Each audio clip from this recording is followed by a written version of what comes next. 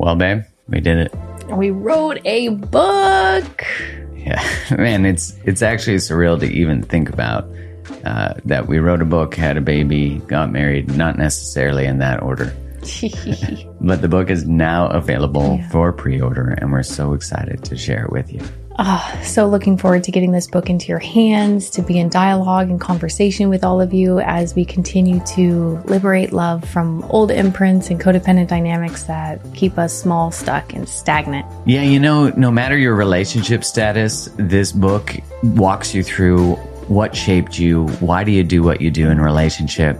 It dives deep into your relationship blueprint, attachment styles, and most importantly, which is different than every other book that's ever covered codependency in the past, we explore the role of the nervous system in that. And the book is called Liberated Love. Yeah, release your codependent patterns and create the love you desire.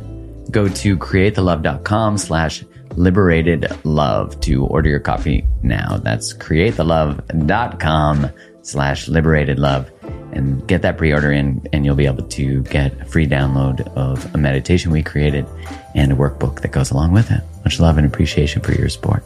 Much love. Thank you. Survivor 46 is here, and so is On Fire, the only official Survivor podcast, and we have a twist this season.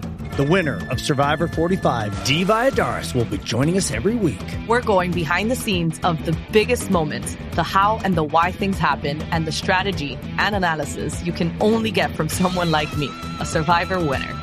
Listen to On Fire, the official Survivor podcast, wherever you get your podcasts.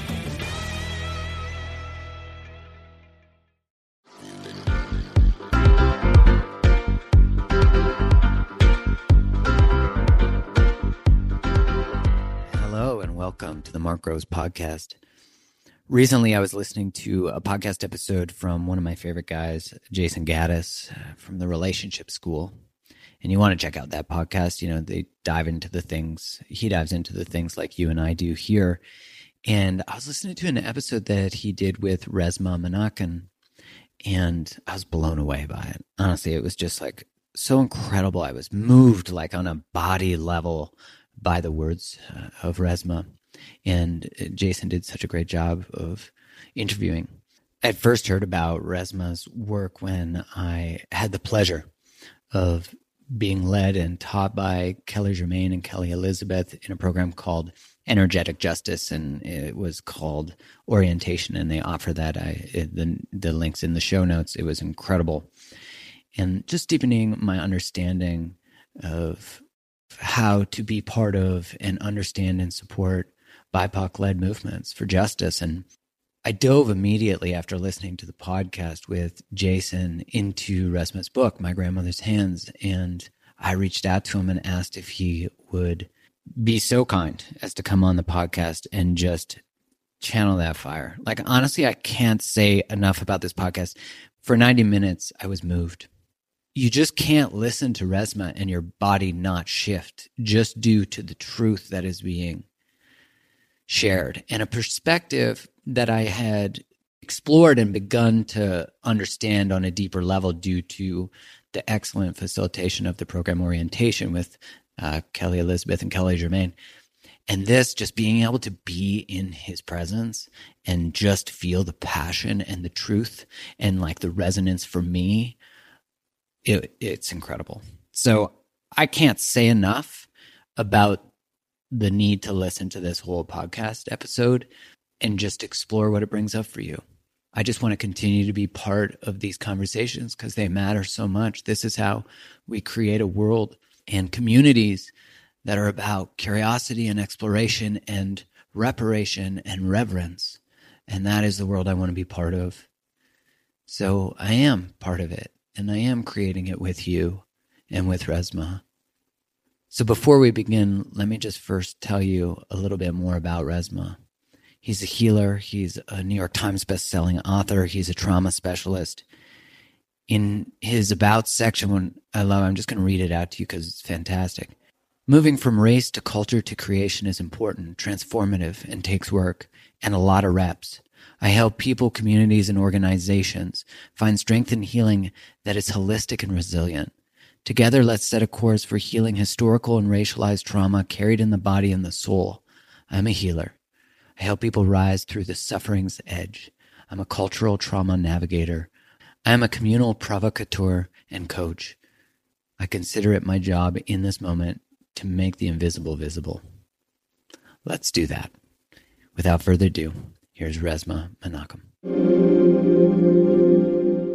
Well, I want to start by saying I was introduced to your work through the Kellys, and I did the orientation. Yeah. Yeah, and I found I was the only, I was one of two men in the group, and the only straight man. Okay. Okay. And what was noticed upon that was the lack of white straight males, but I want to say even men within the group. Yeah. Yeah. And when I first started to be exposed to your work, I was sort of, I'd say like just beyond the gateway. Not going to give myself too much credit there. You put an experience of my body needed to hear what you had to say. And then hearing you speak on Jason Gaddis's podcast, I just felt this, like, I have to get your straight talk and soul fire to my audience. I just had to get it because I love the truth, even though the truth is not always comfortable. I love it because it frees me. And I can't say enough just about being able to hear your voice and to have this honor. So thank you. Thank you, brother. Thank you. I mean, this is right now, this is all I can do, man, is to try and kind of bring something to the work that is not just, okay, why don't you just do this 3 times and you'll be not racist? Or why don't you do this and go to you know what I mean? I didn't see too much. I didn't experience too much, and my people have experienced too much for me. I was talking, so I'm writing my next book right now.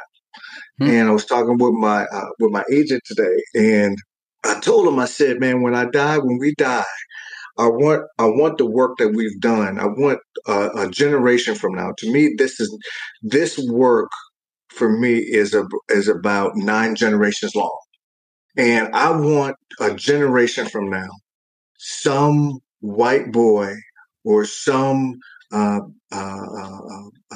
black girl or indigenous girl going into a library and just moving around, they got to get this paper done on race or whatever, and coming upon my book or coming upon our books and go, I feel better. I feel better. This makes me feel better. I'm all right. I'm not crazy. I'm not defective. I got to do something. Somebody already said it. Okay. That's the whole reason why I'm writing right now. That's the whole reason why I'm if you look at my stuff out here online, I do so much free stuff. I mean, I give a lot free of courses on your site. Everything. And the reason why I'm doing that is I just feel like, man, that, the ancestors have provided me and with the ability to take care of my family. My family's gonna be fine. My family will be fine in terms of some economics. I still worry about my 20-year-old son getting in the car and driving, and then me not hearing from him for a while and thinking, "Fuck, where's he at? Okay, what's happening? What's going on?" I still do that with my 36-year-old daughter, right?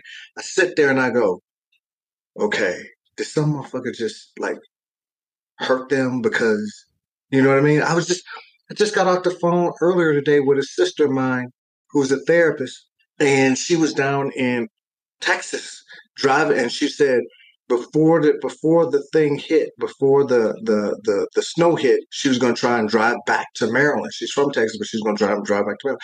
She's driving there, and she says as she's driving there, she's going into some back roads because the snow is getting so bad, and this horror and terror started coming over her, like, if I roll off into one of these ditches in the backwoods of Arkansas, who's gonna come get me? What's going to happen? And so she's driving along, man, and then she decides, I'm going to pull off and go to a hotel. So she's driving along, she gets ready to pull off. She has to go through some other back roads to get to this hotel, and this white boy rides up behind her. This just happened. This white boy rides up behind her and comes in close and is honking the horn and doing all this stuff. So not only is she dealing with this white boy behind her, but now she's dealing with the historical stuff of what that means, and that's happening real time right there in her body. And our move in our bodies and Black bodies is to immediately override that type of stuff in order to survive. Override it, get through it, move, right? And and when I was talking to her today, I just called her just to check on her. When I was talking to her today, one of the first things I had to do was tell her, ain't nothing wrong with you. Mm-hmm. You ain't defective. Wasn't nothing wrong with you. She said, I felt like I was going to not be here. I felt like I was going to die. And I said, you know why you feel like that? And she said, yeah, well, no. And I said, well, one of the reasons why you experienced that is because you came from a people who that experience, that vibe, that I'm going to die, that even if nothing ain't happening right now, that something might happen, a lot of times saved our lives. Yeah. That vigilance. So that shit got passed all the way down.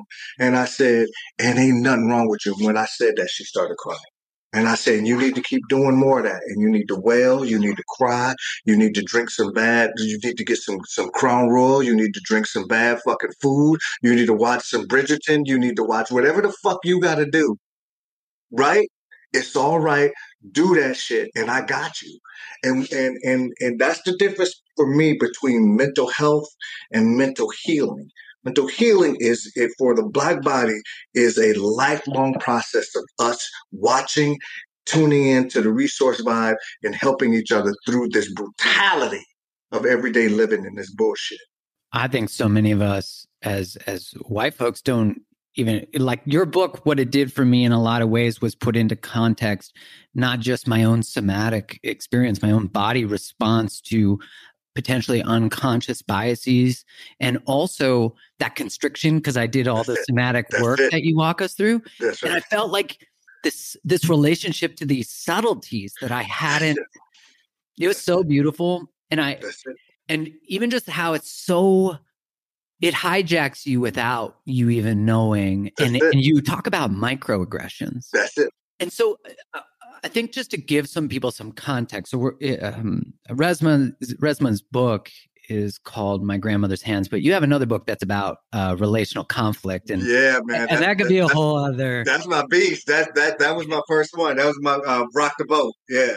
Yeah, and I think, of course, that is so relevant actually to the work, because, of course, our somatic response is so historical within our relational experience.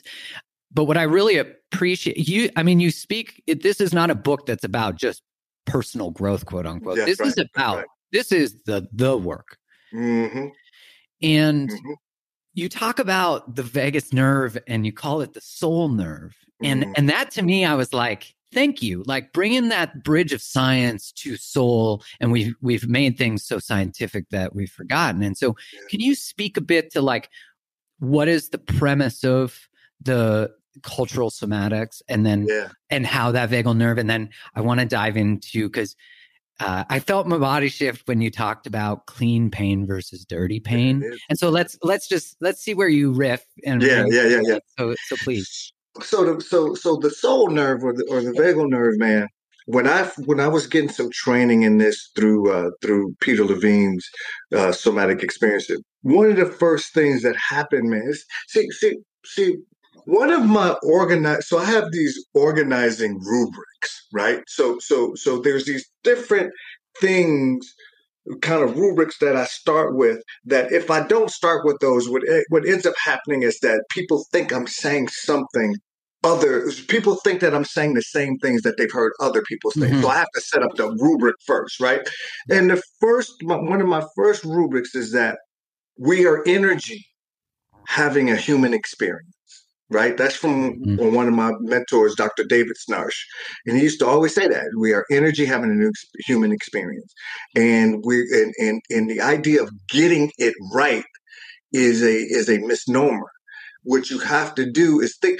So when I'm training therapists, one of the things that therapists say, and I actually got this from a friend of mine named Leticia Nieto. She said that when therapists come in and train, one of the things that they want to do is that they want tools, right? They want tools to put in their toolbox. Resmaa, Letitia, can you give me some tools so I can put in my toolbox so I can work with Black people, so I can work with Indigenous people, and if I got the tools, then I can work with them. And one of the things that she said, and I think is so brilliant, one of the things that she said is she had her students one time, they were asking her, she said, close your eye. So actually, I'm going to do it with you. Close your eye. Mm-hmm. And I want you to think of a toolbox. Just think of a toolbox. Think of the things that are in a toolbox. You got screwdrivers, you got wrenches, you got hammers, you got tools, things that are in there to fix something. There's a particular tool for a particular thing to fix, right? Now think of a toy box. Mm. Yeah, notice that. Notice that. Just let that be for a second. Toy box suggests exploration. I don't know if this is going to work, but I can try it. And when it comes to healing, many of us think about it as a toolbox as opposed to a toy box. And the vagal nerve for me fits into the toy category.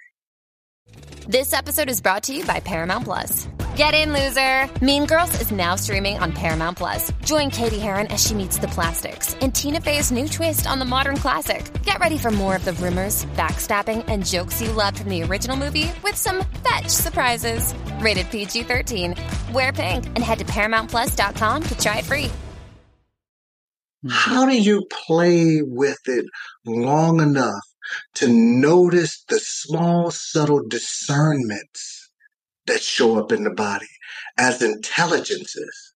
How do you condition and temper your body to get your reps in so you can discern between constriction and resource? And then notice when the constriction is actually, the fuel of constriction is actually turning into metabolized fuel for your freedom. How do you notice that if you have not learned how to develop discernment? And what I talk about in terms of somatic abolitionism is discernment around race specifically. Mm-hmm. Not everything else, race and the concept of race specifically. How do you begin to work with your body and other bodies so you can begin to discern this and not assume that your cognition will get you all the way across the finish line? That's the piece. The vagal nerve is really about exploration, not fixing a problem with this specific tool. And so part of one of the things I've been saying to people is that when it comes to the human body is an antenna, it is an amplifier, and it is a receiver all at the same time. And most of our dials are tuned to white supremacy, because we've been soaked into it. It's tuned into white body supremacy. It's tuned into the white body being the supreme standard by which all bodies, humanity shall be measured structurally and philosophically. It is tuned to that station. And in order to get it tuned to a different station or different frequency or different intelligences, you must begin to condition and temper your body so your body even knows the difference between the static that it's picking up and a real signal. And most of us are not willing to do that, especially white bodies. White bodies are so fucking frozen on that dial that to suggest that there is a beautiful R&B station a little ways down the road when you only used to listening to Garfunkel and Simon or whoever the fuck. You nailed that one. That's fucking as good as it gets. Right? You gotta tell them there's some good. I mean, there's some good James Brown down. A little while. You go turn some Parliament or something on. Right? You can't, man, because it's so. This is one of the reasons why I say to white folks, it's gonna take at least 9 generations before y'all know what the fuck is going on with race. You have the nuance and the discernment collectively has not even been broached in the larger white collective. Right? No. You have individual white people that go, "Oh, I had some insight. Oh yeah. Oh my God." Right? You have that, but not it as a collective cosmology. Right? That does not exist for white folks, and that's why I say it's going to take at least 9 generations before they know what's going on with this. Well, and so much of our privilege is to turn down the dial, to like hear this podcast and be like, "Not me. I got a black friend. Or I listen to Usher." I got a black baby. I used to fuck black dudes, or whatever it is. Whatever it is, any way to get me away from those white people. Though I can divorce myself from those white people, and then I can feel better about what I'm doing. Like I had a friend. I can't tell you how many high school friends I done lost since Trump, or since right, because that ilk, since Trumpism, not Trump, but Trumpism, that ilk made it possible for people to voice that ignorant shit, right? And so I'd be go, okay, yep, we cool, we're done, right? Right. So one of the things that I think we really that I really am trying to stress is that when it comes to race, white people have to begin to stop looking for the magical Negro. Right? I'm not a guru. I'm not your magical Negro. I'm not your guru. I say inappropriate shit sometimes. I drink Crown Royal. I get into arguments with my family. All of that shit. I'm not your guru. As a matter of fact, the guruship stuff actually, I believe, sets white folks up. It sets white folks up, right? And it also sets white women up to be preyed on. Because one of the things that I'm noticing right now, is that when it comes to this somatic abolitionist stuff, when it comes to racial stuff, it has kind of people, it's in the field right now, right? And what happens is that when you're trying to usher in something that may begin to structure things, what happens is that you end up having it so people who really want to do it start to begin to come out and start to begin to be a little more open to it. But the other thing that you start to see come out are predators. And people, and I think the white community and white women specifically don't understand that just because somebody is talking a good game about racial stuff or talking a good game about something, that does not mean that they are not predators. Mm-hmm. And that's why I've been pushing back really heavy on this guru stuff, or trying to find the magical Negro or the magical Asian or the magic, right? That it takes white people away from working with each other, from ourselves. Yeah. Which is you in the podcast that you did with Jason, and in your book you speak to. You have this beautiful way of articulating that. Well, first off, even the recognition that white body violence existed far before it got redirected and projected and focused outwardly, instead of looking at our own shit, like even how race was created. Like, that's right. It's mind-blowing when you get to the history of this. And okay, so let's first look at that, like how that came from Europe, just to give people just this sample of like, how was race created? And then, because I think of this, like, we can't be pulled away from ourselves. Like this work of going back within, of saying, like, you talk about how unhealed trauma starts to look a lot like personalities. Can you, because that hit, and I shared that I work with a group of men, like a group of friends. And when I shared that with them, we were all like, oh. Yeah. Okay, so please. Yeah. So the way that I talk, this is another rubric thing, right? Mm-hmm. So trauma, so time time itself, just the march of time, decontextualizes trauma, right? So if me and you, Mark, are doing something, and right now, me and you are talking, and somebody comes in over here and puts a gun to my head, and you watch it, right, and you're like, man, what the fuck, and dude this like, beats me down and hurts me and stuff like that, and then let's say 3 weeks later, you call me, right, and we're on a call, and I jump up and I'm butt ass naked and I'm acting crazy. I'm like, hey, motherfucker, right, and I'm and I'm and I'm and I'm acting crazy. If I do that, you go say, ho, man, we got to find. Does somebody know Resmaa up there? We got to find a number. I think that shit that happened to him last week fucked him up. There's context, right? What you're doing is you're putting context to it, right? Now, imagine if you never saw that happen to me and I got on a call with you butt ass naked going doing that, right? Now the context is different, right? There's seemingly no context. So you would go, man, what the fuck is wrong with Resmaa? Not what happened to Resmaa, right? So time decontextualizes trauma. Trauma in a person over time can look like personality. Trauma in a family over time can look like family traits. Trauma in a people over time can look like culture. Part of the work that white people have to do that's different than bodies of culture, white people actually literally have to do work around rehumanizing themselves because they gave up part of their humanity to participate in whiteness, right? And so what happened in the Middle Ages and the Dark Ages was a seeding process. It's what I call a seeding process. You don't know what's going to sprout up from that seed, but when you put the seeds in, you have some indication that something's going to pop up at some point, right?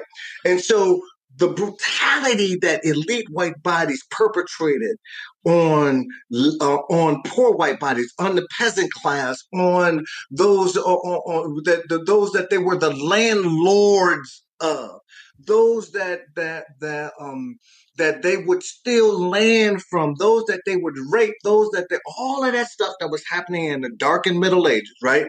That shit happened for 1,000 years. Think about that, man.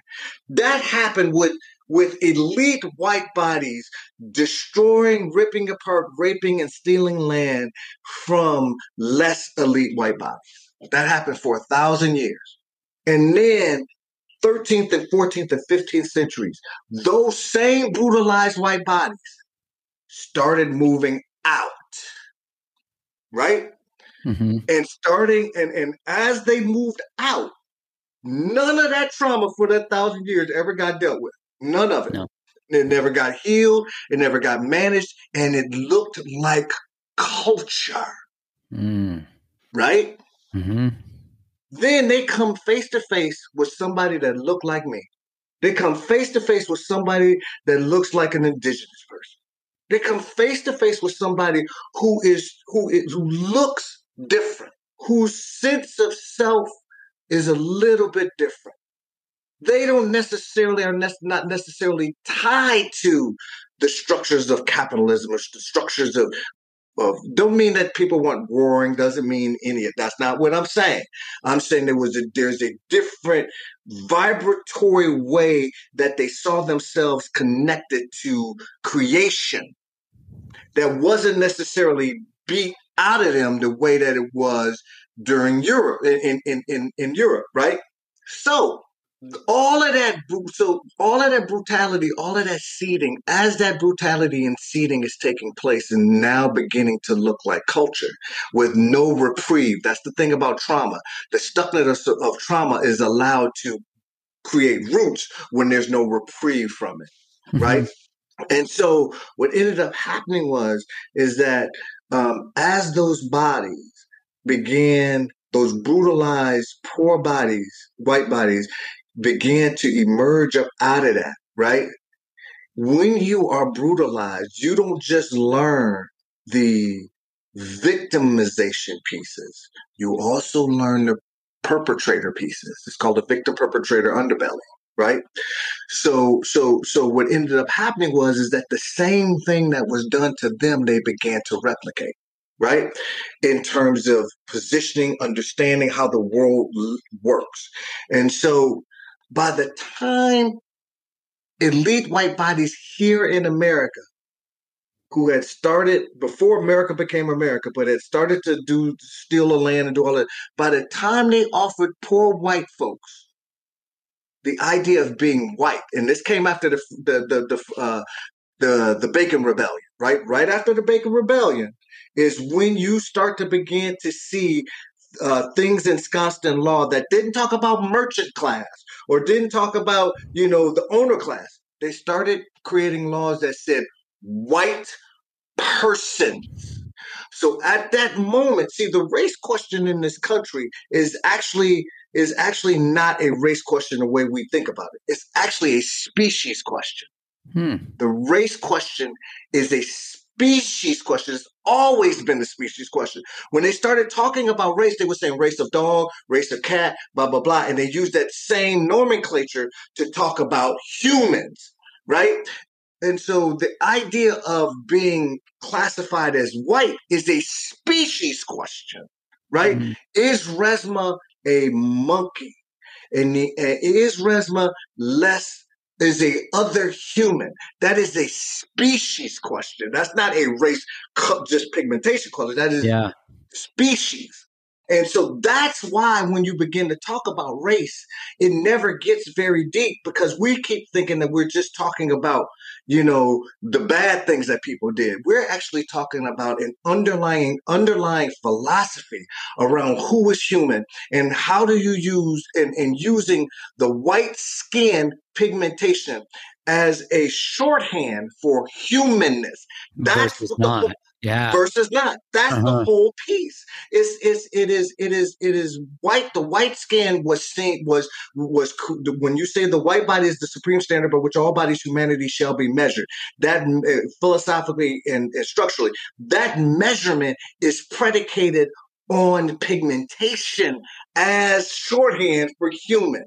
Right. So you have the white skin and the white body as human, and then the black and indigenous, the black body as non-human, and the indigenous body as invisible.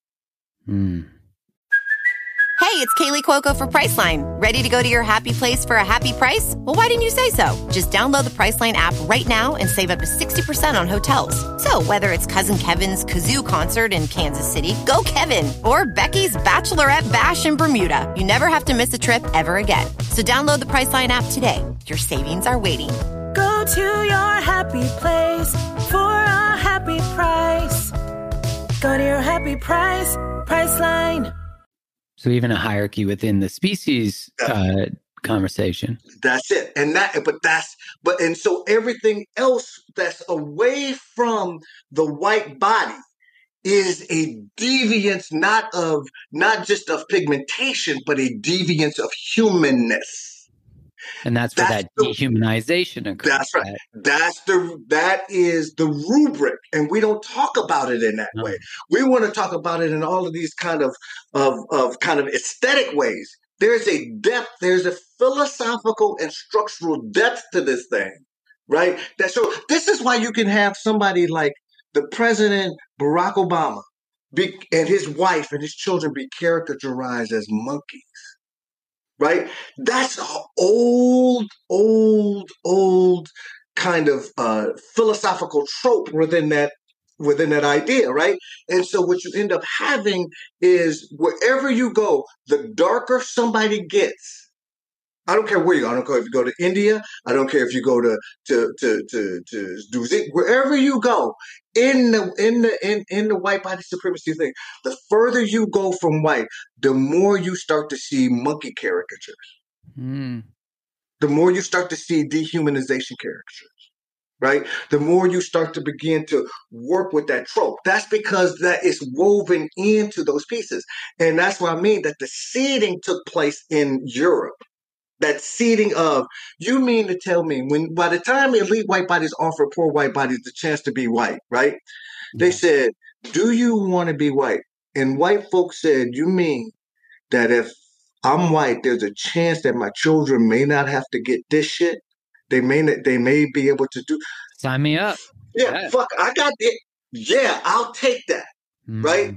I can't see myself in connection with these black Africans or connection with these indigenous. I can't fuck with that. Right?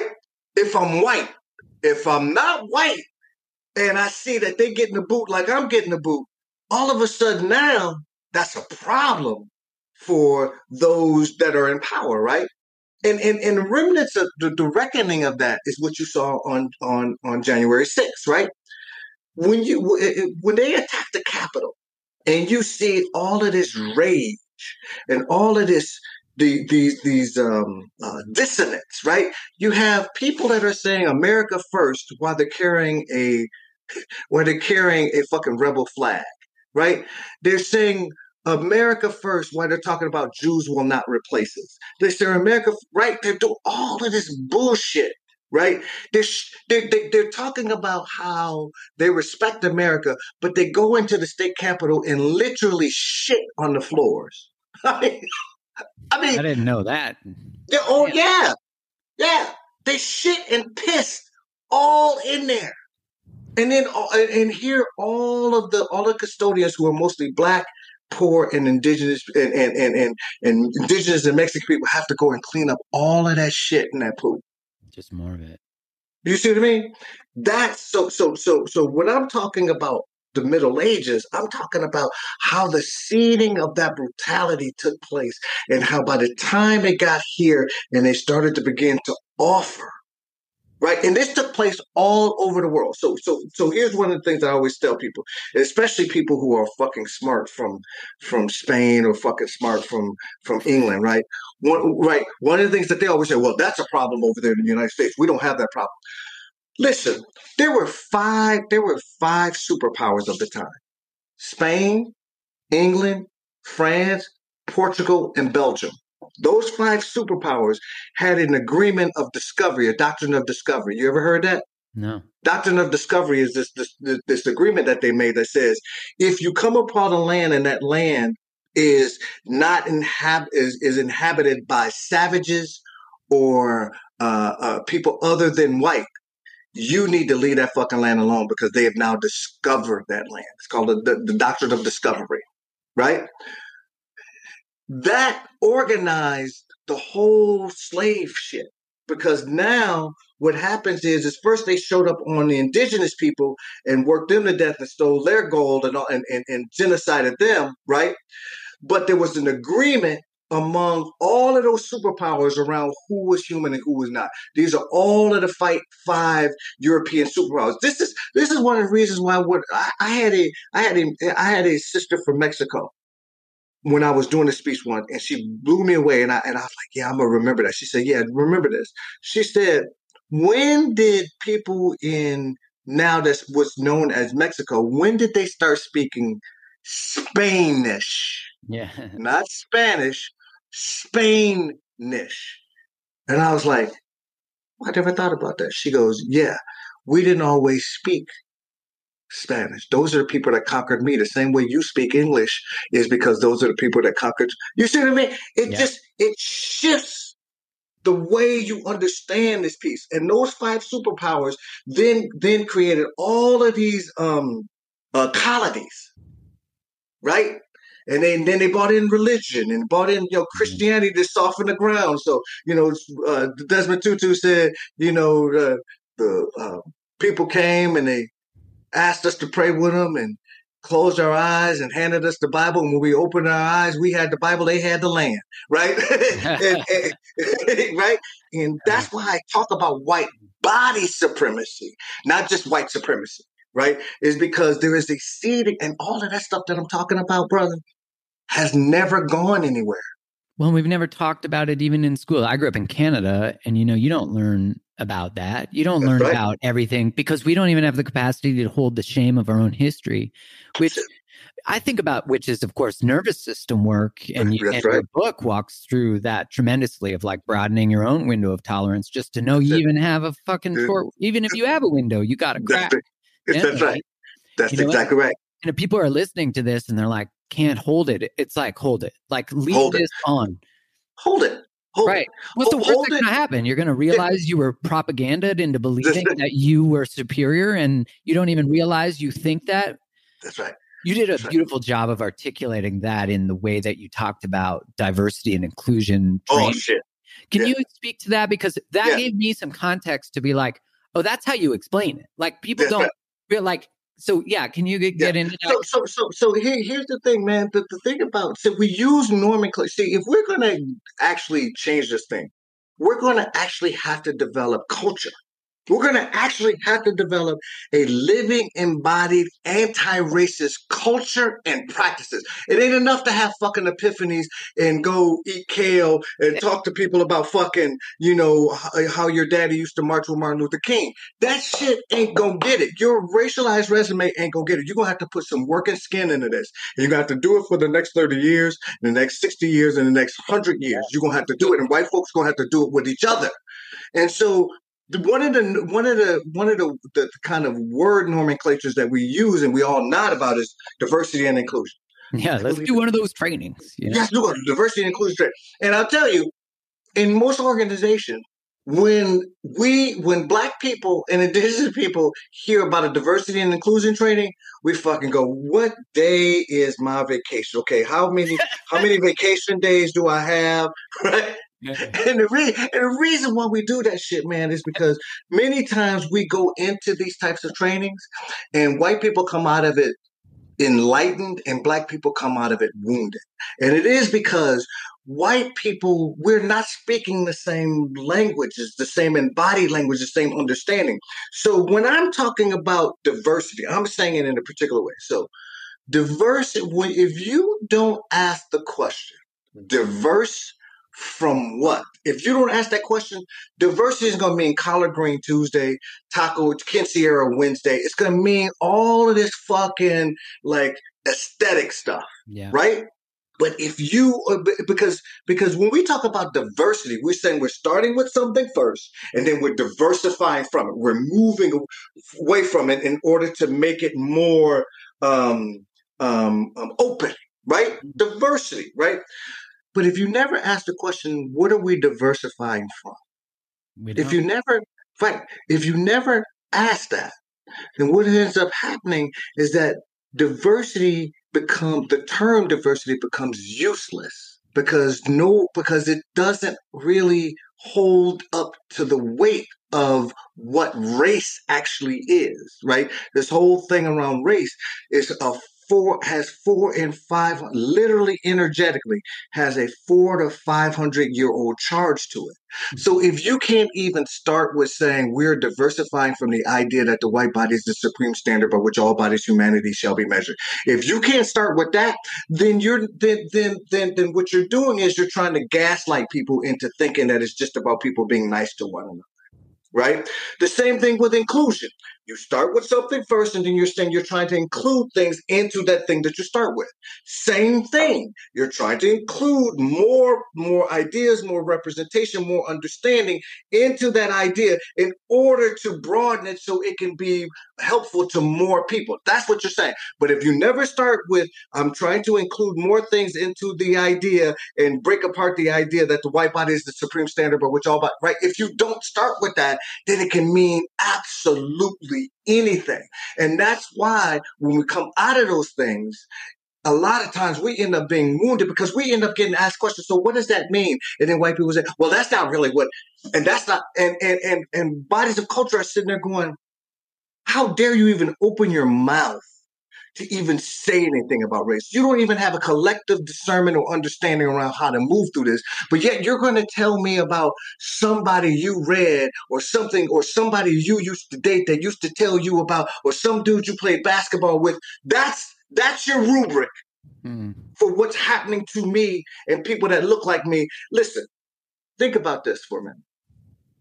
People that look like me and look like my mother were raped for 200 years legally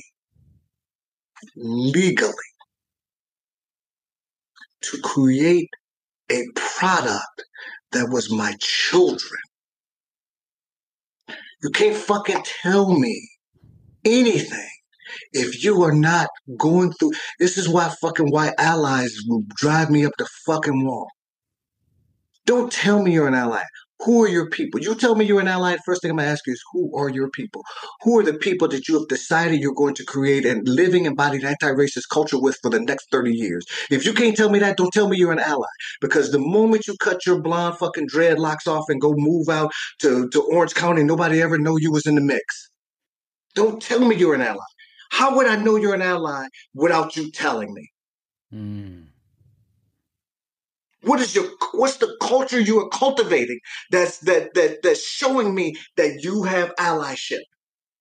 Not what you're saying, not the workshops not because you read my grandmother's hands, because I'm still dealing with the fact that my mama's was raped legally for 200 years. That the men and the women and the children and anybody, because rape is about power, everybody was raped. I'm still dealing with the flow of that down here. And you're going to tell me about Kendi X's book or my grandmother's hands or that you read White Privilege? So what are you doing?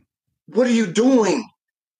Literally, how are you ushering in a culture of anti-race? Listen, the people at January 6th have culture. They have song, they have code, they have colors, they have creeds, they have understanding. They know who's the enemy, who's not. They have all of that. They know how they're going to bury each other. All of that shit. What you got as a white ally? If you can't answer that, stop telling me that. It is wounding, it is hurtful, and it is unhelpful. Do the work. Mark, I had a dude tell me, Resmaa, I love your book. Oh my God, your book is amazing. I've learned so much from your book. I got your book on a Friday and I finished it on a Sunday. I stopped it. I said, you didn't get a goddamn thing out of that book. There's nothing you can get out of that book by reading it straight through in 2 days, because the most important part of that book is the practices. Over and over and over and over and over and over again. Because in the practices, you learn the discernment. In the practices, you learn, like you said earlier, you learn what's subtle. Damn, I didn't even know my body did. Right? I don't like that. Oh, fuck, that's horrible, right? And you work with it and you hold it and you don't try and yoga the shit away or Buddhist the shit away, right? White folks can yoga the fuck out of anything. Like stuff that y'all supposed to hold and allow that heat to cook you. Yeah. You own the shit out of you. It's gone. Stop doing that. Wash it down with the green juice, right? Wash it down with green juice and a side of kale. It will be done. Gotta stop. Let me just say this last week. This is why white people cannot tolerate, the collective white people cannot tolerate a racial discussion. Because there has been no practice. Yeah, they don't have capacity, right? There's no capacity. Yeah. There is literally, as a collective, there is no capacity. This is why you can see the same thing show up every time when you do these types of things around race. You see the same patterning. You see either the collapse, right? You see the rage response, right? You see the confusion response. You see you see all of it, but it's all of these pieces that show up as a step. It's because everybody else has been raced, right? You haven't had to I don't use the term privilege anymore. White people don't have privilege. White people have advantage, right? Yeah. There's a difference, right? Advantage suggests that if you are in a white body and you're born in a society that's constructed around the white body being the standard of humanness, that is an advantage before you even learn how to speak. It's innate, yeah. It's innate. It's not innate. It's structural. It's structural, right? Is that the white body is imbued with, because the structure is organized around the white body being the standard. The moment that you are born in a white body, you are advantaged differently than a black body or a brown body or an indigenous body. White people don't even know how to get to the nuance of that. They haven't had to because they've been standardized. I appreciate that. You don't even that distinguish or the distinction between privilege and advancement, because you realize you don't even know about the advancement because that's part of why the system's made. You don't even, you're never going to know about it because you're just going to keep getting advanced. That's right. That's right. You don't even, when you're advantaged by something, you don't even notice it. You don't even have, because you don't have to, because your sense of self is not in peril. Listen, I cannot move in this world without understanding race, without understanding white body supremacy, without understanding white comfort. I cannot move in this world because listen, if I'm a black man, and this is very simple. If I'm a black man, I decide I'm going to Walgreens to pick up my prescription, and some white lady bumps into me. And I say, what the fuck? Like, what's going on with you? And she starts screaming at the top of her lungs. My life is literally in peril. Hers is not. Yeah. That's advantage. Right. That's right not away. privilege. That's advantage. And she knows it. Even if she never articulates it, she knows that advantage is there. It is in the water. It is in the air, right? White people don't even have to consider that. That's why whenever we begin to sit down and start to talk about race, they don't have any efficacy with how to work it. And black people and indigenous people sitting there looking like, I'm being wounded by this shit. I don't even want to be here with y'all. I really don't want to even be here with you. Because every time I open my mouth and tell you something or try and work with you about something, you're going to tell me something that is the exact opposite, or you're going to send a vibe that pierces me. Right? So this is why when I do my work, I don't do it with black bodies and white bodies and bodies of culture in a room together. I break them apart. When I give an assignment to you go do this, work that shit up, because you ain't gonna blow it through me and you ain't gonna blow it through them.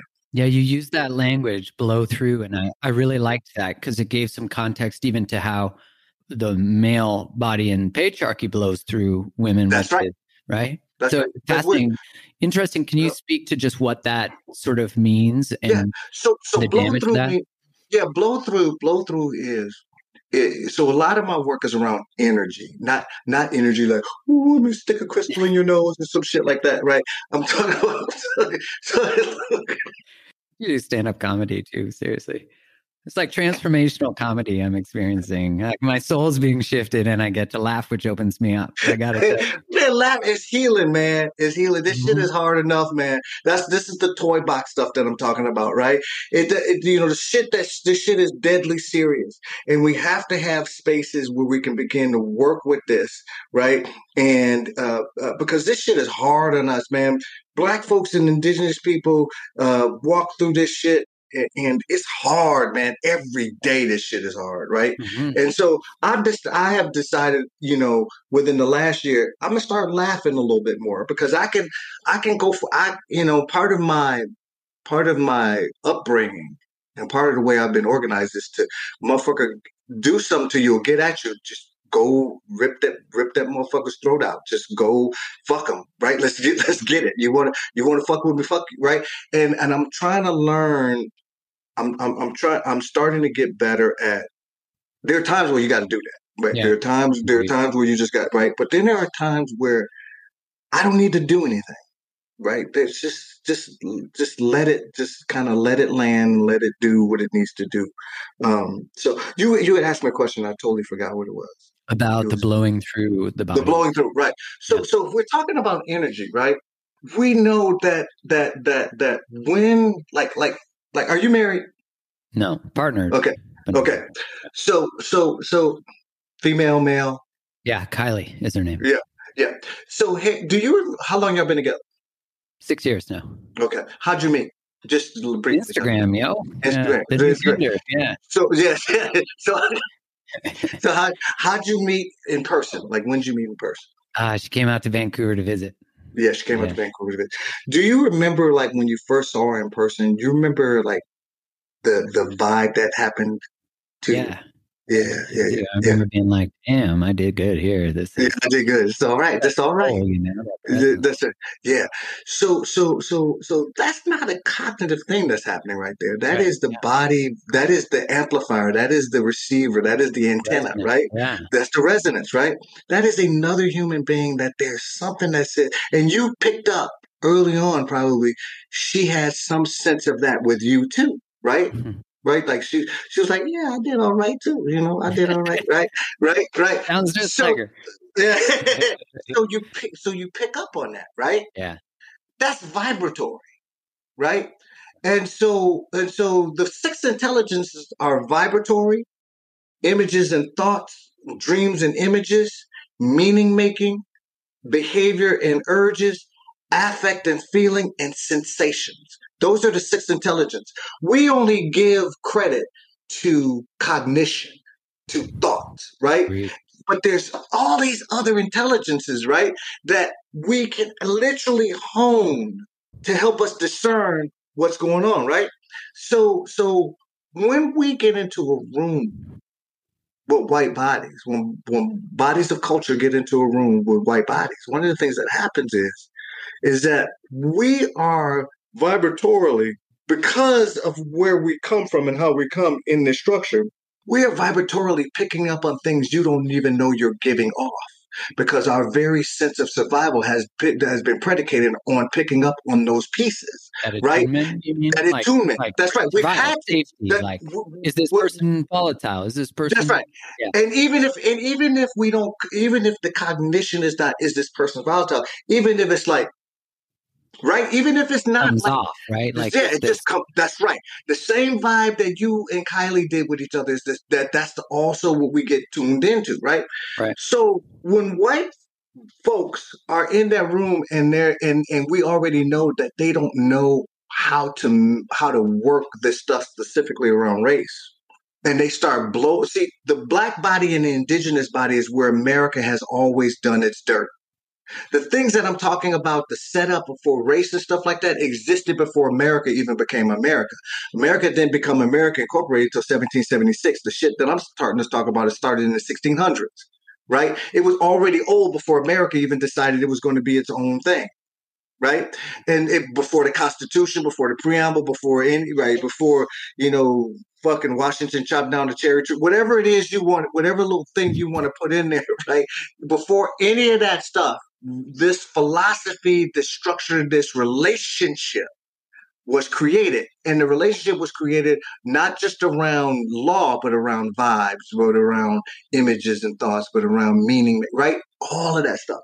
And so when we're in that room, we already know our bodies is where America has positioned where it does its dirt, right? Mm-hmm. So when you don't do something, or you do something, or you intimate that you've done something or could have done something, that is a blowing through. Because you haven't examined it, you haven't interrogated it, you haven't looked at it with you and other white bodies for 5, 10, 15 years. You haven't done any of that. And so every time you open your mouth, or every time you cross your eyes, or every time you say something, or every time you tisk, or every time you do that, there is a literal blowing through. There is an energetic blowing through. That's why I say we have to be respectful of that energy. We have to be respectful of that charge, and we have to let white people begin to cook that shit with themselves first, so they can even develop some discernment around what it is, rather than my body being the way you play that shit out. Where I deflect that heat, I put it through you. Yeah, put it through me. And then you walk out feeling better, and I walk out feeling like, if I see your ass in the hall coming down to this next meeting, I'm gonna elbow smash your ass, or or I need to stay the fuck away from you, or right. I need to protect your myself. Somatic experience is that you're not. I don't respect your somatic boundaries because I don't even know how to understand where I end and someone else begins. That's right. I don't even know that anything even happened. Yeah, right. That's so interesting. That's right.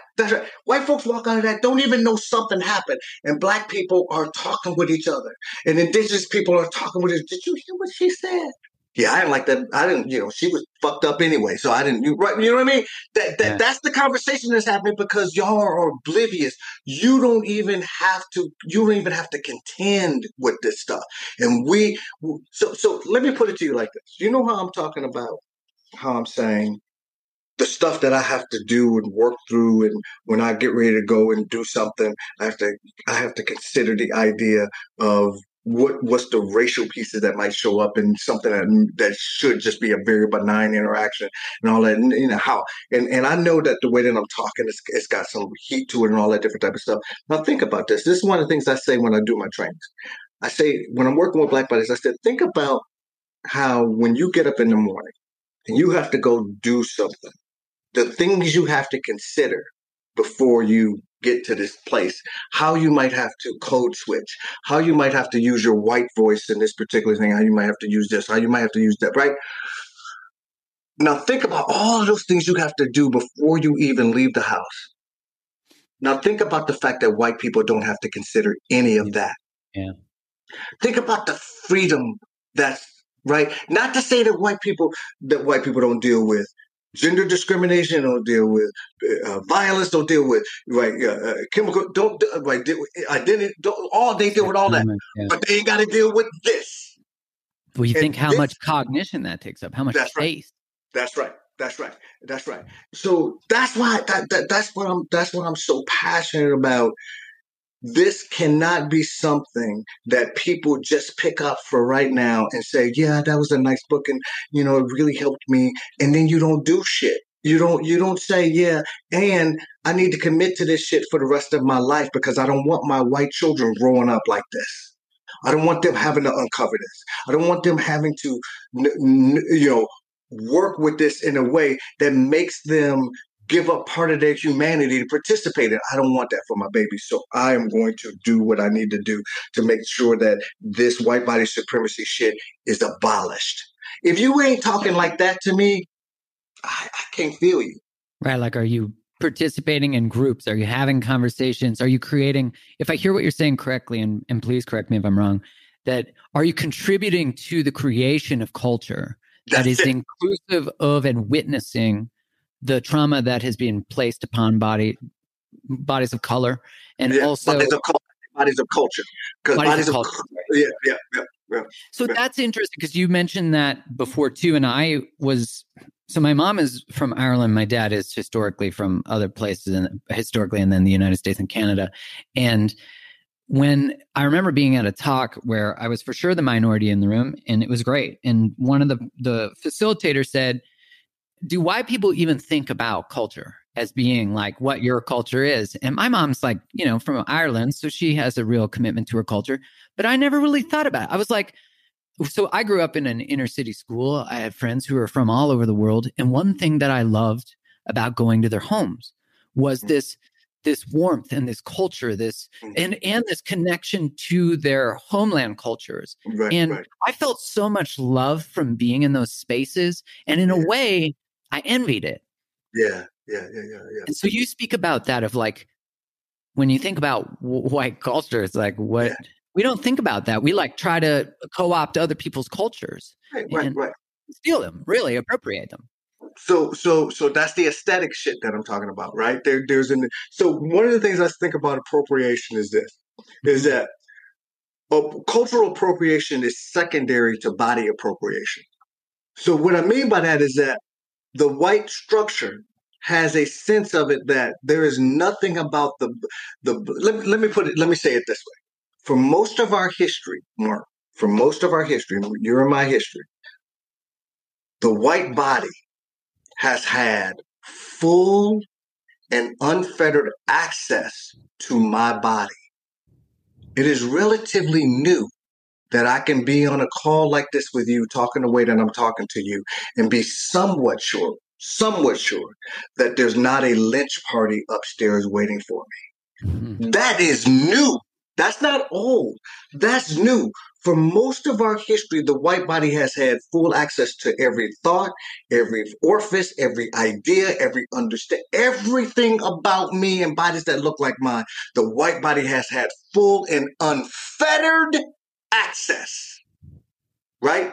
That is not just a problem for me. That is also a problem for white people because white bodies expect my deference. And when they don't get it, they get uncomfortable. And when they get uncomfortable, black people lose lives, lose access, and lose abilities, right? That's the setup. That's not individual. That's structural. Mm-hmm. That's structural. So for me, this whole thing around bodies of culture is a reclaiming. It is to say that that one of the first manifestations of humanness is culture. And I am not a color. I'm a culture. And so I am reclaiming that. And what has happened in a couple of talks I've been to, and this fucks them up. But what has happened is that I've said that. I say bodies of culture, and then I say white body. And then inevitably I have some smart white woman come up in there and say, I'm a culture too. I'm part Irish and I'm part this and I'm part that. And you know what I say? I wasn't talking to you. Mm. Your humanity has never been in question here. So your need to pop up and say that type of shit speaks to white supremacy and white body supremacy. You can't hold the fact that you are not considered in that term. Mm. Like you can't even hold that discomfort. You need to be prioritized again. You see what I mean? That's what I'm saying. That's it. Just that piece suggests the hierarchy. When all I'm doing is saying I'm affirming your humanity, you cannot tolerate that without saying, well, what about me?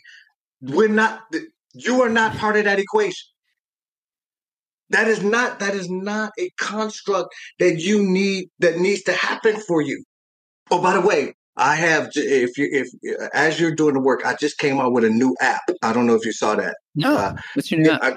So it's called Wiser, right? Wyser, Wiser. Okay. And if you go there, it's a companion book. It's a companion app to the book. Fantastic. Do you have an Apple? Yeah. You have, okay. Because I haven't gotten it. I haven't gotten it through Android yet. So just go to Apple and Wyser. We'll make sure that we put the link to that in the show notes. Yeah, of course. When I think about everything that you're sharing, part of first off, you sharing the 200 years of, and just like unfeathered access to the body. Mm-hmm. I really felt the sort of grief and rage of the 200 years that you spoke to. And I really appreciate you just sharing so unfiltered, because what it does is I feel like when we're not talking about what you said about diversity, right? Like we're starting with something, including we're not including something's already there and we're including more. That's right. When we're not actually contextualizing that starting point, we're not actually touching the truth. Like we're again perpetuating this we can't talk about, but here we are talking about the thing that shall not be mentioned. That's exactly right. Exactly right. And I feel like that's just more of that dancing around the nervous system response, that what you talk about, that energetic. Right. And when in hearing your words and the many times I've consumed them and then also right now, I feel like the sharing of what you're sharing, one, is a call to action for all of us, for me too, to create what kind of culture do I want to live in? You said you know what? I wanted 9 generations, a little kid who's picking up this book and feeling witnessed. That's right. That's exactly right. Am I creating a culture that witnesses my friends of culture? That's it.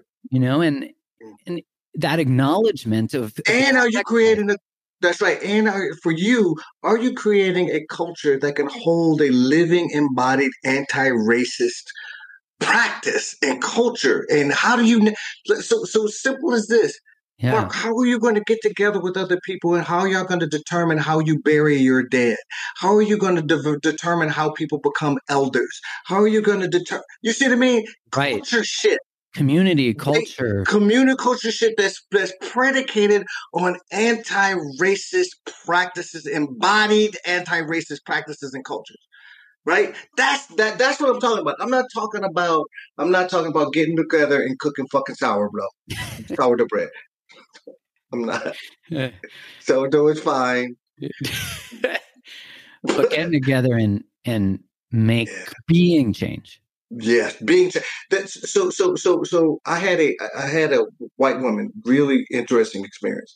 I had a white woman who called me, and she called me when maybe about a year after my book was out. She goes, "Resmaa, your book is amazing, and here's what we're gonna do. Two things that white people do that kind of irritate the fuck out of me right now.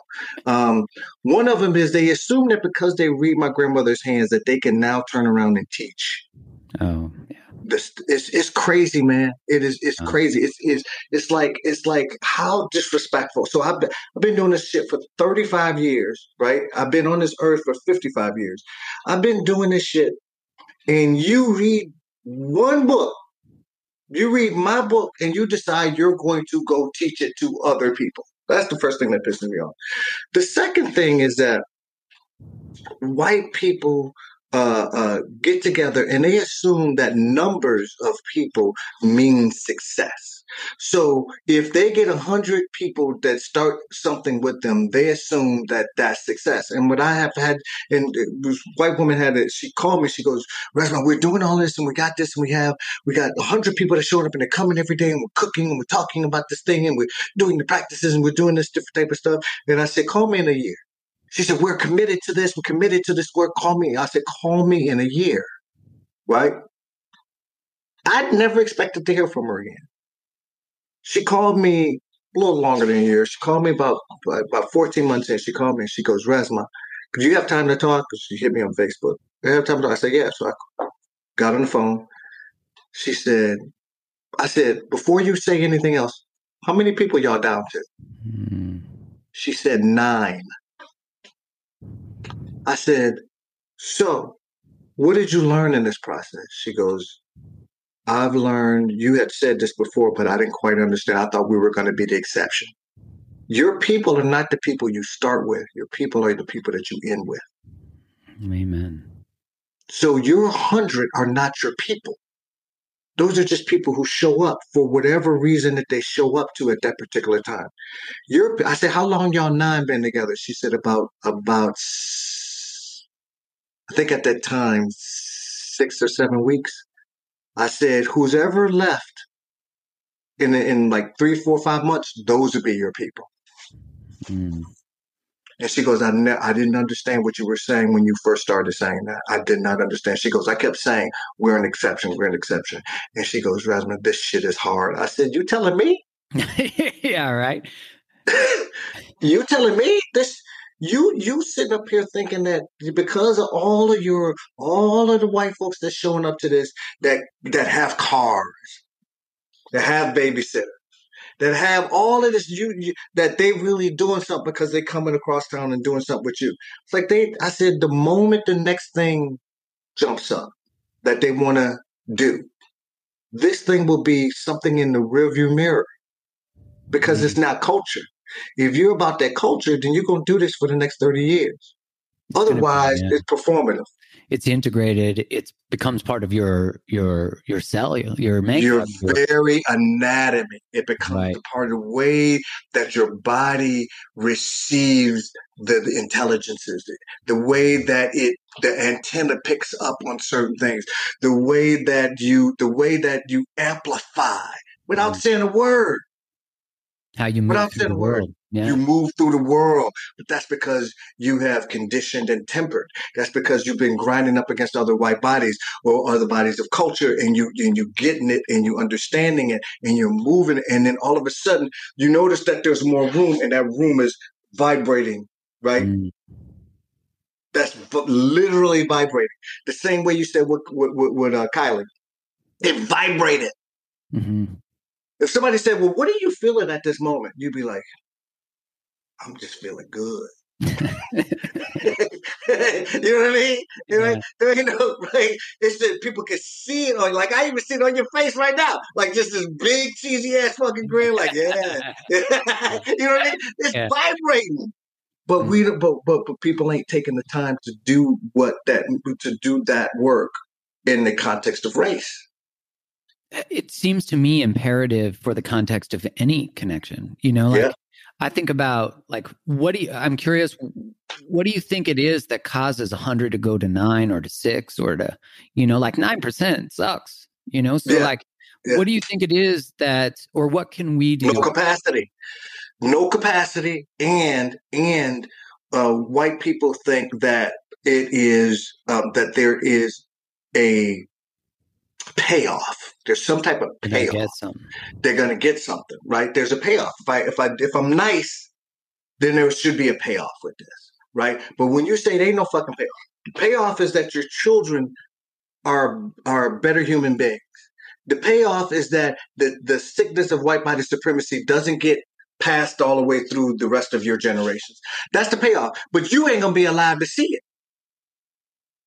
That's the payoff. See, that's a different type of legacy work. Love, man. Yeah. It's a legacy work, right? Legacy work is really about, okay, I ain't gonna see this, and I really don't have any interest in seeing it, right?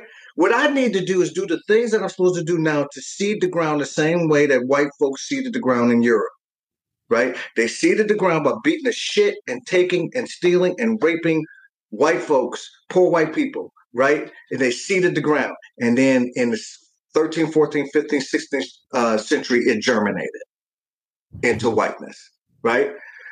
We got to be about if we are about a different understanding, then we got to be about that business of seeding the ground now.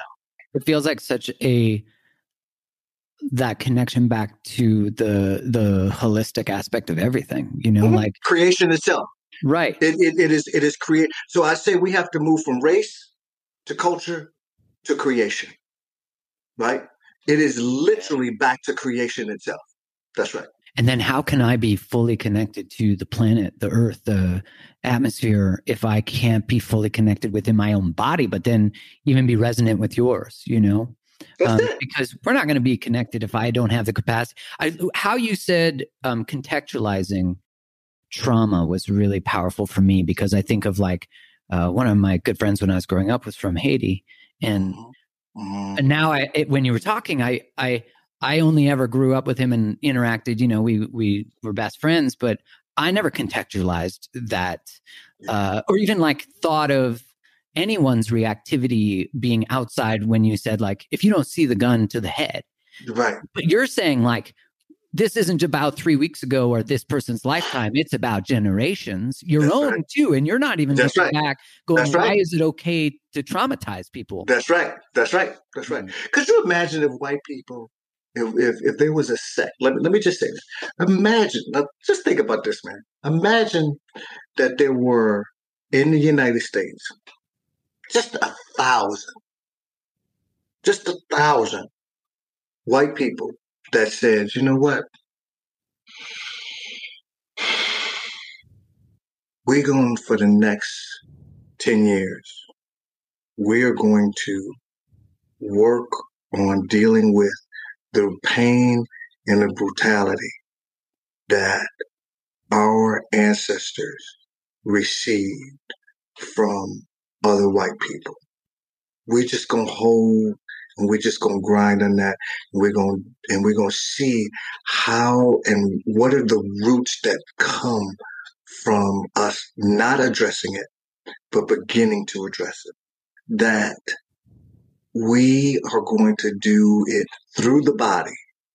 And we're going to, like you just said something. You said Frank. You had a friend from Haiti, and this is what I was talking about the 5 superpowers, right?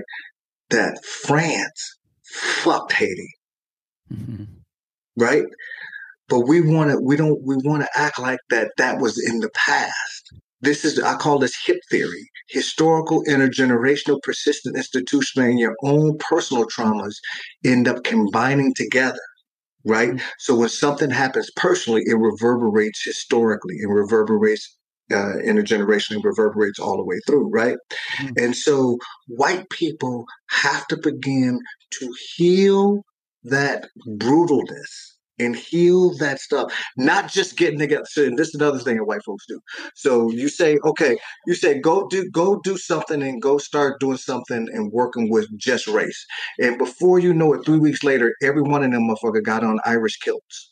Or they got on some type of, or they playing with Russian dolls or some shit, right?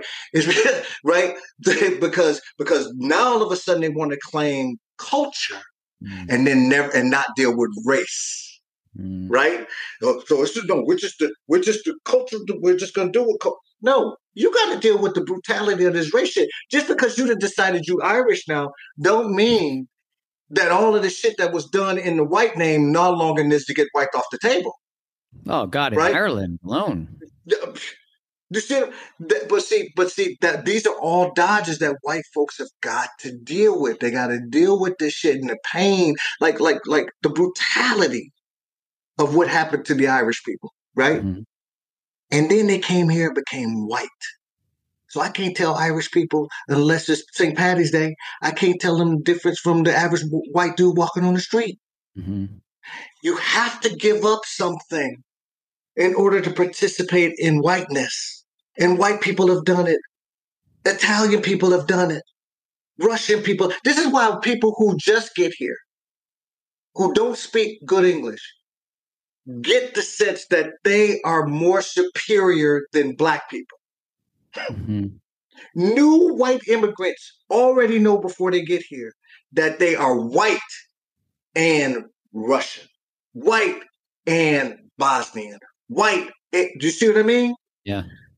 We the only ones that go, well, they're Russian, but no, they're both. Yeah. The body, there is an ethos around the white body itself. Before any dialect comes out of the mouth, there is an ethos around whiteness and the white body being the superior. Yeah, you speak to that in the book about walking into a room and how do you feel and like going into that somatic exploration. And I found that really powerful because I never would have thought like, walking into a room filled with bodies of culture and being like, but I felt this subtle, I mean, I grew up around bodies of culture, but I still felt this subtle sense of constriction. That's it. I didn't want to be like, oh, that's constriction, but I was in the safety of your book. So I was now I'm on a podcast to 400,000 people, but still I'm like, which is great. Cause I felt it and I was like, but then I know how to hold shame on some capacity. I can always expand that, but I was like, oh, what's here? Like when has my energetic shifted when I'm in a group of people who are so safe and wonderful and they felt it and then they constrict. That's it. That's it. That's it. See, this is why I talk about somatic abolitionism, right? Is that if you don't start with the body first, you will intellectualize the fuck out of this stuff. You won't slow down long enough and pause long enough to even know that there is there. Right. And so for me, that's why the work that I'm doing for me is I'm so passionate about it and feel like it's so important is because the moment you get people to pause, right, now they have to contend. And my thing is to get people to contend over and over and over and over and over and over and over. I have to do it. Mm-hmm. I got to contend over. My wife tells me something, man. I don't fucking like it. And if I want to stay with her and I want to grow up, I better start working this shit some type of way. I can't keep doing it this way. Right. It ain't going to work. And if it does work, she'll have to give up something that's important to her. And I still won't get what I think I deserve or want. Right? Right. So that's what I'm saying to white folks. That you can't be going into this stuff around somatic abolitionism because you want to you want to take care of Resmaa or take care of your black friend. You're starting off in the wrong place. Mm-hmm. This ain't about me. Mm-hmm. This ain't got shit to do with me. It's got everything to do with you and whether or not you're going to create a culture that can hold what you hold to be true in an embodied sense, right? Other than that, I don't really want to hear, I've gotten much more clear about this recently, bro. I don't want to hear nothing you got to say. I really don't. I don't want to hear. I don't want to hear your opinions about something. If I'm making a mistake about something, it's my mistake, and I get to make that honestly and work with it and pay the price for it or whatever it is. But when it comes to race, I have no room for white people trying to tell me anything about it. Ain't nothing. Absolutely nothing. And for me, it's really important that white folks start to begin to grapple with this shit themselves. Well, I think of that separation or that example you gave about your wife. And whenever my partner gives me feedback, I have a similar response of like, fuck that. And I know it's an invitation to my expansion. That's it. What I felt in your work hearing you speak is different than consuming your book, because it is. One thing about your words is that they do what you're saying, which is they hit you on a vibrational level that you might not like, but they hit you in a space of truth in your heart, in your soul, and your soul goes, there's actually something here. I feel like when I was consuming both sides of that, I could feel you inviting me to my edges. And when I felt that subtle shift in my somatic experience, I could feel there be like grief and grace, and I saw that like what I love about your work is you're not saying, hey, go figure out how you're racist and go do this on an intellectual level. Right. You're saying like this healing is actually for you because you have stuff that's not dealt with. That's right. And you're blowing it through all of us because you're not willing to look at your own stuff. And I think about how that is the same thing with how I allow power dynamics to exist based with my partner. That's it. Like, don't give me feedback. I'm a man. I'm too delicate, Right. And so I want to say thank you. I know that your time is the one thing you can't get back, depending on what dimensions we're talking about. But I'm so grateful for your work and so grateful that you so quickly made the time to be on the podcast with me. And if I can support your work and you in any way, you let me know. And just keep talking, man. Keep pushing it. Keep talking. Keep talking to white folks. Keep pushing, man. When you're talking with other people and shit pops up, just land it. Man, something was off here. There's something in race here or something that we got. That's the way. That's what because people get so used to us, to Black folks and indigenous folks bringing this stuff up. White men got to start stepping up with this shit because otherwise you will be the caricature of what was January 16th. Right? You can keep trying to divorce yourself from that and all that different type of stuff. But if you don't have a different culture, right, then January 16th becomes that kind of like, what's the word? Shorthand, right? That's what white men do, right? Like white comfort trumps Black liberation. White comfort trumps indigenous sovereignty. White comfort trumps everything. And if white men don't start learning how to getting, and everybody says you gotta get to your suffering's edge and you gotta be uncomfortable. You gotta get to you know what I mean? Everybody said that now, right? Ain't nobody doing it. Everybody said it. Am I lying? Everybody said you gotta get uncomfortable now. You gotta, get to your suffering's edge and namaste. Right? But we literally, you have to do it in reps. You have to do like if I'm gonna get a better jumper, right? I'm gonna have to get in the gym when ain't nobody watching. Mm-hmm. I'm gonna have to get in there and I'm gonna have to get some invited reps in and get my muscles to be able to respond in ways that they absolutely cannot, no matter how much I think that they should be, no matter how much I read that, if I do this, then the angle of the shot should go in at a 40, right?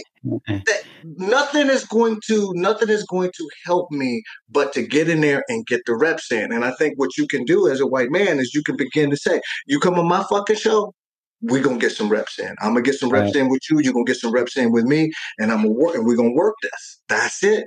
Thank you so much. I'm honored. For all the people listening. Let's tell them where to find more of you and all that. Yeah. So first thing is if they go to Linktree, so linktr.ee/Resmaa, then get all my stuff there. They can go to resmaa.com, RESMAA, and they can get a free, if they get the book and start reading the book. The other thing that pisses me off is that people either do the workshop and they don't read the book and feel like they got it, or they right. So read the book and do the practices and do the e-course and the app. And then if they go to those two places, they should be able to see it and go get the book. You can get the book from the website. Oh, and for those, do you have people that listen to you from England or New Zealand? Oh, yeah, everywhere. Yeah. So the Monday, the book gets released in the UK. Oh, this coming Monday. Yeah, okay, well, I'll make sure that this, as people are listening to this, it is Monday. So you pick up that damn book. That's it. And I wrote a different forward to it to include the stuff about England, right? So yeah, it's oh, that'll be powerful. Yeah, give some more context. Well, thank you so much. Thank you, man. So appreciative of your time and your energy, and look forward to seeing your new book, which is what's that going to be on? So that's going to be called Our Grandchildren's Souls. So it's basically taking the legacy. Yeah. Oh, the legacy work. Okay. Well, brilliant. I look forward to hopefully having you back on to discuss that. Oh, we will, man. We will. Thank you. Thanks so much for tuning in to today's episode. If this episode resonated with you, one of the best ways to support the show is to go subscribe to the podcast so you don't miss any more. Leave a 5-star review on Apple Podcasts or wherever you listen to it, or share the episode with your community on Instagram or whatever social place you like to hang out. This helps get it into more people's ears, and I'm so grateful for your support, always. Thanks again for tuning in. Much love.